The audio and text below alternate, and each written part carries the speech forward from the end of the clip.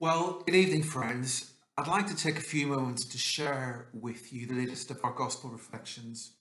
And this evening, I want to spend some time reflecting on a story which is found near the end of Luke 9, beginning at verse 51.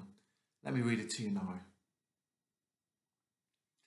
As the time approached for him to be taken up to heaven, Jesus resolutely set out for Jerusalem. And he sent messengers on ahead who went into a Samaritan village to get things ready for him. But the people there did not welcome him because he was heading for Jerusalem. When the disciples James and John saw this, they asked, "Lord, do you want us to call down fire from heaven to destroy them?" But Jesus turned and rebuked them. And then he and his disciples went to another village. So this is a scene which marks the beginning of a section of Luke's Gospel which is often referred to by scholars as the travel narrative. That's the term they use to describe a large part of the book where all of the action takes place on the road as Jesus is making his way from Galilee to Jerusalem. It takes 10 chapters to cover the conversations and teaching and meetings Jesus has with people along the way. But the journey begins by Jesus having to negotiate some potentially hostile territory. He's heading south, and if you look at a map, you will see that due south of Galilee is Samaria. And there is a reason why this part of the journey is not going to be straightforward. To put it bluntly, Jews and Samaritans were enemies of each other. And we need to make it clear that this was far more than a minor disagreement. It was such a deep distrust of each other that it wouldn't be inappropriate to use the word hatred. So, Samaritans regarded themselves as the true heirs of Israel. In fact, at one time, it had a whole different temple of their own at a place called Mount Gerizim, which had been destroyed by Jews in the 2nd century BC. So there was a great deal of violence and bitterness bound up in this relationship, a history full of resentment. You don't get into the territory of destroying temples and buildings and lives being taken without it leaving a huge sense of resentment and anger behind. So the scene that we read about here was not an uncommon one. And often Jews from Galilee would have made their way down to Jerusalem on pilgrimages. And passing through the Samaritan territory would have been an experience akin to running the gauntlet. They would have been heckled, and even worse as they made this journey. So it's not surprising to read that as Jesus and his disciples are on their way, they have a hostile reception awaiting them in this village. We're told that Jesus sends messengers ahead of him and the disciples to get things ready for them. So the implication would seem to be that Jesus was actually willing to stay in the village, maybe to spend the night there. Interesting, isn't it? He would have known what Samaritans thought of Jews, but he was still open to the possibility of trying to get to know these people. But it's not how things work out. And look at what Luke says in verse 53. The people there did not welcome him because he was heading for Jerusalem, heading for the other temple, heading for that city and all that it represents, which is in opposition to Samaritans and their view of where the temple ought to have been. One of the things I love about the Gospels is how they so often provide us with a warts and all picture of what life was like for Jesus and his disciples.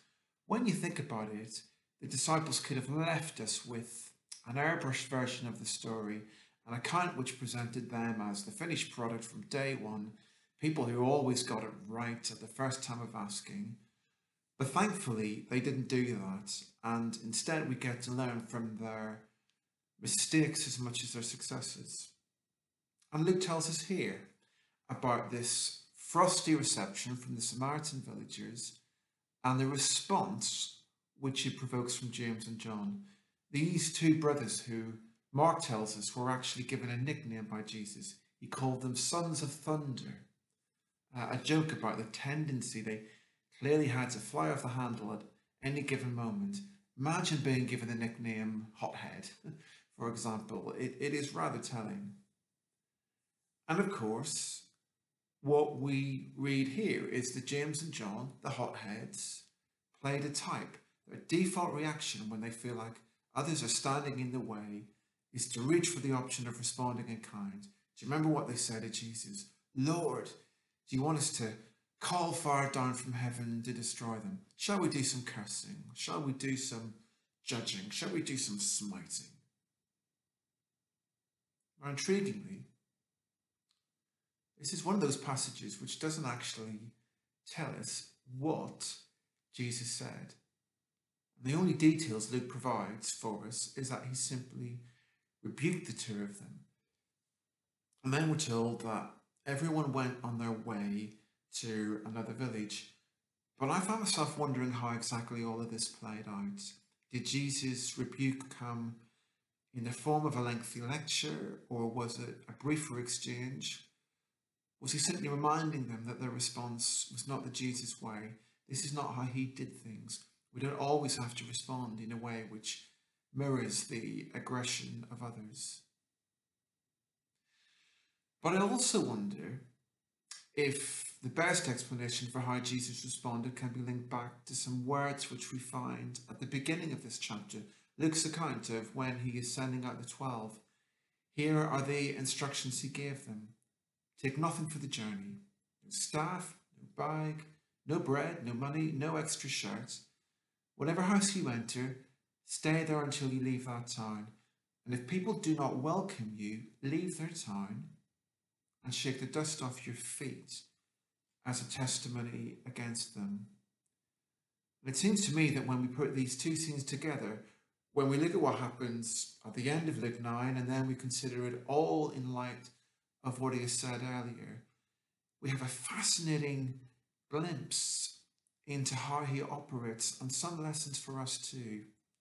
Jesus is generous and courageous. Jesus is willing to take risks.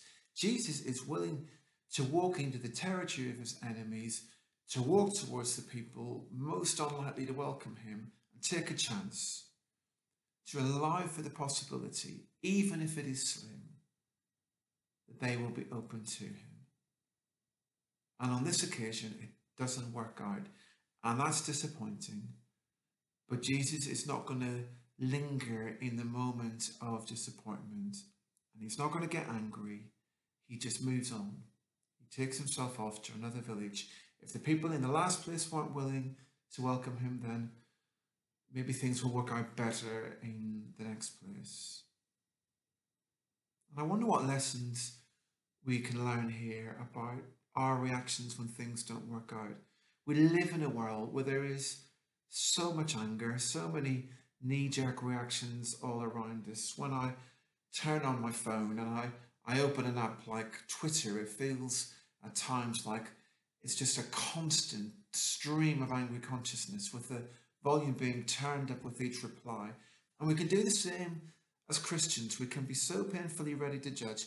If people don't respond to our preaching, or they don't want to engage with us on our terms, the default reaction can be to criticize, to put ourselves in the position of judge, jury, and executioner.